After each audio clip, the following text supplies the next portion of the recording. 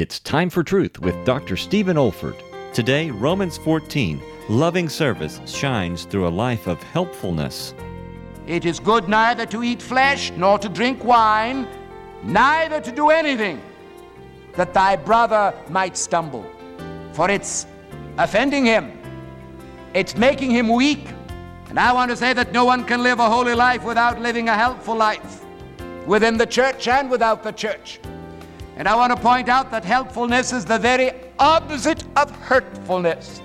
I want to point out that the phrase edify one another means to build up a stable Christian character in the life of the church. The thought is brought out very clearly in the New English Bible. Let us then pursue the things that make for peace and build up a common life, a life of oneness in Jesus.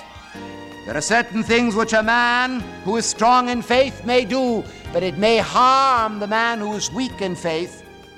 And I want to tell you that that serviceableness in Jesus shines not only in a life of holiness, of righteousness, peace, and joy in the Holy Ghost, but a life of helpfulness.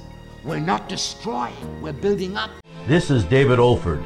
You have been listening to a message from God's Word delivered by my late father, Dr. Stephen F. Olford, who went to be with the Lord in the year 2004. If you wish to learn about our online resources or learning events at the Institute for Biblical Preaching, our web address is olford.org. That's olford.org. You also may want to benefit from our online video training on expository preaching, which can also be found on our website.